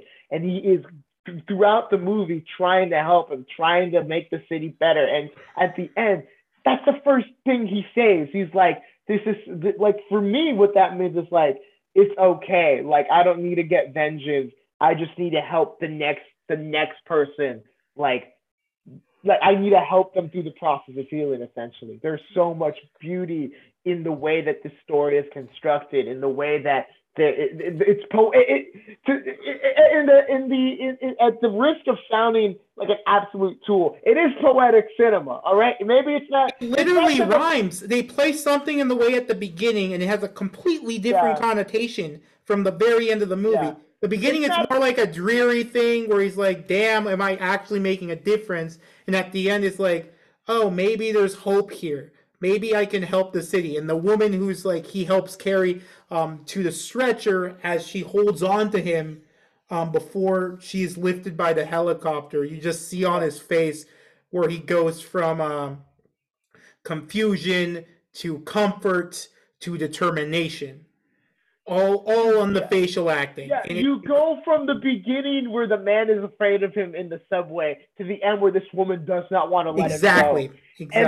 And like Paddington sells it. He sells it. He really does. It's like, God, it's so well made. Like, okay, what is it? Okay, is it Tarkovsky level poetic cinema? Maybe not. But listen, there is art at work here. This is one of the most intentionally made superhero, like comic book movies that I've seen for a long time. This is not like since like The Dark Knight, since like, well, okay, to be fair, Logan. Can't forget Logan. Can't forget things like Spider-Verse. But like this is another one of those movies that comes up periodically where it's like it's not just another like addition to like a series of films. It's like it's saying something in and of itself. It transcends the genre. Yeah. It's not, this is like what I love to see in superhero movies. This is what I'm trying to write in my own superhero stories. It's something that utilizes superheroes as almost like these mythic beings to deliver like a greater message or a greater kind of story. It's not about the powers at play. It's about, okay, what can these characters tell us about what it means to be human, what it means to suffer, what it means to go through these kind of hardships. And it's just so awesome to see something like this where it's like, yes, comic book movie, but masterfully made. Honestly, God damn it. One other scene that I want to highlight before we give our closing thoughts on this film. Paul Dano's Riddler, obviously really good. They modernized him, made him like a modern day terrorist, basically, who's trying to get who gets a following online. This MF is on 4chan. He's not actually. He's on Gotham Discord, is what it looks like. It basically is. But his acting throughout the film is outstanding. He's an intimidating force whenever he's the Riddler earlier in the movie, but then at the end, when you see his face and he's not using that mask, you see the scared individual, the scared orphan that was behind it. That was amazing acting on his part. But the scene I want to talk about particularly, the scene after the DA's car crashes the funeral, where around his neck, and he's trying to have the Riddler's trying to have Batman call him on like FaceTime, and Batman shows up. So it's Batman, the DA, and the Riddler on the phone, and it's this really intense scene where the DA's life's at stake. The Riddler asks him to answer 3 riddles, and basically Batman, at the same time as the Riddler's asking these questions, is also trying to figure out what the hell the Riddler's trying to gain from this. So it becomes the DA trying to save his own life, the Riddler implementing his plan, and Batman still trying to interrogate the DA in a way as he's asked these questions by the Riddler to try to get a one-up on the Riddler. And these 3 motivations come to a head. Giacchino's music, the cinematography, the stakes in the scene, it all blends perfectly.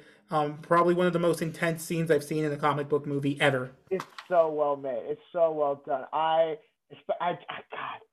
God, dude, it's just so amazingly done. You know, speaking of this Riddler, I think I should also mention that there was a moment at the beginning where I was really afraid. I'm like, this is going to be maybe a little too similar to Heath Ledger's Joker. I can't speak English today, man. No, Joker. Oh my God, it's Joker. Hola! No, no, but like there's a scene at the beginning where like he sends like a video to the news, and it feels like that I'm a man of my word scene from the Dark Knight. I was so afraid, but Paul Dano and all my fears were basically put aside in this scene that Ruben's talking about, because it feels like it's uniquely his own character. It's unstable, it's unhinged, but it's not like Agent of Chaos kind of level of crazy. It's It's not like, oh, do I look like a man with a plan kind of like level of crazy. It is methodical, thought out. He is intelligent. He is toying. Like the Riddler is just toying with all these people. If it's not for Batman, really, all of these, like no one would really get like the correct lead. Like Batman and the Riddler's dynamic in this movie, so well done. And I think the Riddler stands out as his own unique villain. And I have yet to see Paul Dano put out a bad performance. Seriously, incredible actor. Few more things, real quick rundown. Andy Serkis, which I forgot to mention when I was going through all the actors earlier. Amazing Alfred. My one complaint with this movie, not enough Andy Serkis. Matt Reeves, please put more Andy Serkis Alfred scenes in the sequel. What I really liked about Alfred in this movie is I feel like, especially his final scene with Bruce, because that's where Bruce comes out a bit in that scene with Alfred. In that scene, basically it starts Batman Bruce Wayne's arc. It starts the culmination where he realizes there is still stuff worth living for, rather than trying to put myself all into this Batman vengeance persona. There are still things I care about. Alfred is one of them. It's still something he's afraid of losing. So he still realizes he still has an emotional core and a attachment to humanity. That was really important. One of the most powerful scenes in the movie, honestly. That realization. I love how the way like you just see the growth of Batman. Like this movie is basically like just like walking through Batman's like a story, but like the story itself like moves the character and develops him into something greater. Mm-hmm. You know what I'm saying? Like, yeah. I feel like that's just something I really just loved about this movie. The car chase scene as well. I want to mention that real quick. Oh my God! How did we forget about that? There's just so much in this movie. Beautiful moment, dude. The moment that the Batmobile shows up for the first time. Oh, the sound design on that. I mean, that alone should win you an Oscar when that Batmobile turns on. The chase in general, how it's shot. Matt Reeves using some of the Steadicam on the vehicles, as you mentioned, Jonathan, when after the movie. He got that from the Apes movie and he carried it over to this. Just the way it culminates, the Giacchino score, the Fraser cinematography, really blend together, bring a lot of excitement to the sequence, and obviously the shot that's in the trailer that culminates it with Batman walking out of the fire slowly, and then you get the shot of the boots, and the music's just building, and I'm like, this is the character. This is like the definitive. If the next films are as good as this one, this will be the definitive Batman. I mean, beyond anything else that's come before. Yep. All credit to those actors and what they've done before, but this is a really good start to this franchise, and I'm really excited to see what comes next. Last thing I'll mention before we go to final scores, unless you guys have anything, is Zoe Kravitz's Catwoman, as I hinted in the spoiler-free section, and the emotionality. I think she's the most emotionally complex Selena Kyle. You really get where she's coming from, why she's this morally gray character. She had this tough upbringing. Carmine Falcone as a fodder, and all the complexity that comes with that, and how I love the interplay of how her life of living destitute poverty conflicts with Bruce Wayne's rich outlook on life. Like he suffered, but he still had privilege, and I like how that plays out against Catwoman, and then a bit with Riddler in that interrogation scene as well. How they were both orphans, but they both had really different paths that they went on. I don't know if you guys had anything else. And resources and stuff like that. Yeah. I love. I guess I should mention. I love the scene where Riddler is kind of fixating on Bruce Wayne in front of Batman. Batman's still not sure whether or not he knows who he is. But there's more to that scene, I feel, than just Batman being afraid about whether or not Riddler's found out who he really is. There's also that feeling of like, oh shit, he does kind of have a point. So many people are suffering, and I'm in this for vengeance. I'm in this for me. These kids were living alone. They were destitute. Kids were dying there. And Catwoman too. I don't know why I didn't mention Zoe Kravitz as much. She did a phenomenal job as Catwoman. And there's so many things here challenging Batman's perception of the world. Lastly, I gotta give. Obviously, we already talked about Colin Farrell's Riddler. I'm sorry, Colin Farrell's Penguin. Hilarious, very well done. Stole every scene it was in. But also, I gotta shout out John Turturro's Carmine Falcone. Yes. That is the best. That is the best acting I've seen from Turturro in a long, long time. Honestly. Since like Do the Right Thing. Do the Right Thing. Yeah, I was gonna. Yeah. Kowalski was also good in his few scenes in that. Yeah. But...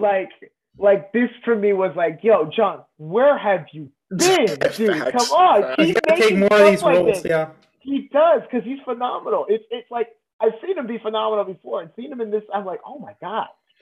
Way better than the Falcone and the Nolan trilogy, I think, and Batman. I don't know. For me, it's crazy because like there's so many. Like I feel like there's so like every time we talk about an actor, we're like, oh, they stole the show. Oh, they stole the show. Everyone collectively steals the show here. Like everyone is working so well. I don't think there's anyone that like outshines anyone else. Have we talked about Gordon a bit? Not much. You can talk about him. Yeah, talk about him a bit.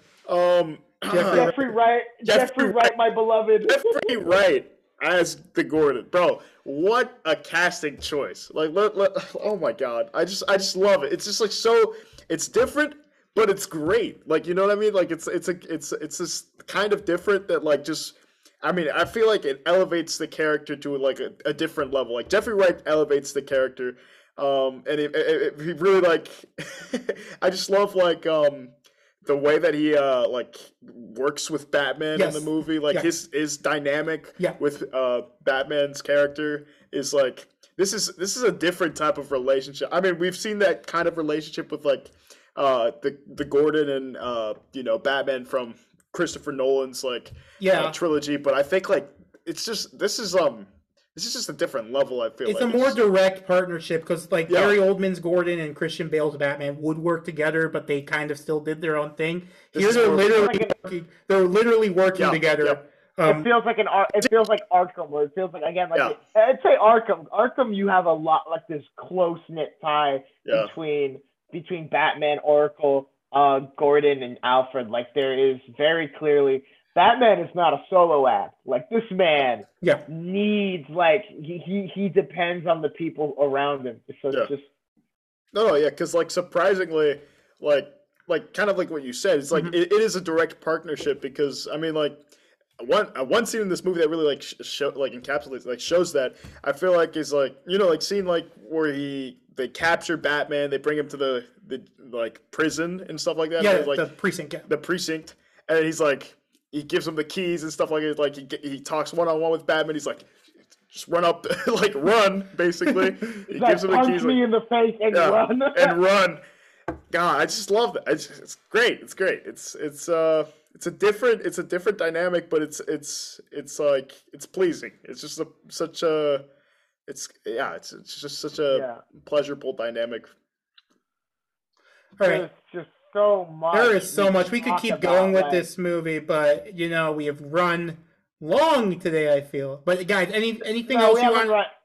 I would just like to say we actually haven't run too long because we have to restart once or twice. So. Well, that is true. Yeah. Anything else you guys want to add? No, I guess just scores at this point. Yeah. Jacob, I'll start with you. Final general thoughts on the movie, and then give a score on it. Great watch, great movie. It's not like I said before. It's not like any other Batman movie. You don't need to watch any other Batman movie. I feel like this kind of just stands on its own. If you know the character, if you've seen like cartoons, you read the comics, watch this movie. If you watch every Twilight movie. Exactly. I like literally. You can watch this movie. You'll enjoy it. Like there's something for everyone. Obviously, it's a darker tone. If you're not into like a more like kind of like realistic yet dark tone like in a movie, then maybe this is not the movie for you. But it's great. I think if you're into that. So I'll give it I'll give it a score of let's say 8 out of 10 or 9 out of 10. Yeah, 9 out of 10. Okay, JQ. For me, this has very quickly entered the gold standard of comic book movies for me. This is up there with The Dark Knight. This is up there with Logan. This is up there with Unbreakable. This is one of those movies that really understands the character and delivers very strongly. And like, so phenomenal acting, impeccable score. There's very few complaints I have about this movie. For now, I'm setting it at a 9.5 out of 10. But who knows where I would set it, like just with a little bit more time to think about it. Well, for me, with time to think about it and having watched it twice, I think, as I said, very close to The Dark Knight. In fact, I think in time it could even pass it. I'm not even kidding. And that's a big thing for me to say because The Dark Knight's one of my favorite films ever made. But the cast in this is impeccable. Batman's arc is the best I've seen in a live action Batman. I think the only other Batman movie that has an arc even comparable to this is Batman Mask of the Phantasm, which was an animated film made as a spin-off to the animated series, which if you haven't watched that, watch that as well. But the characters were well realized. The storyline was engaging, even though it was a longer runtime. The cinematography, the music, the writing. Matt Reeves also wrote and directed this thing, and you can tell he gets all of these characters. Like, it's not a one-for-one translation for some of them, but it's the essence of what these characters are, which is all you can ask for in an adaptation. This is the first one I'll give on this podcast ever. I am doing a perfect 10 out of 10 for this movie. All right, and that is our review of the Batman. And our show for the day, for the next few weeks. I don't know what we're going to be talking about next time, but I don't know when next time will be. Yeah, we're all busy, but we'll tell you then. Let's see. Yeah. Jonathan. We're all keeping our ears to the ground. I've watched a few movies. Ruben has watched a few movies, So this is a busy time of the semester, so to close you out, I give you a word of hope. Mm-hmm. Hope. That is my word. Hang in there. Things will get better. Keep your head on your shoulders, Hope for the best. You have people around you who care about you, so rely on them, and things will get better soon. As busy as things are now for me, for Ruben, for Jacob, for you, our fellow listener, but hang in there, keep enjoying pop culture, and remember about the things you enjoy in life. For us, it's this, honestly. It's the time we spend together. It's the things we get to say about the movies that we love. So thanks for listening, and have a fantastic week. Damn, Jake, you with the wholesome ending. I dig it. Wholesome. It was very wholesome. All right. See ya. And there it is.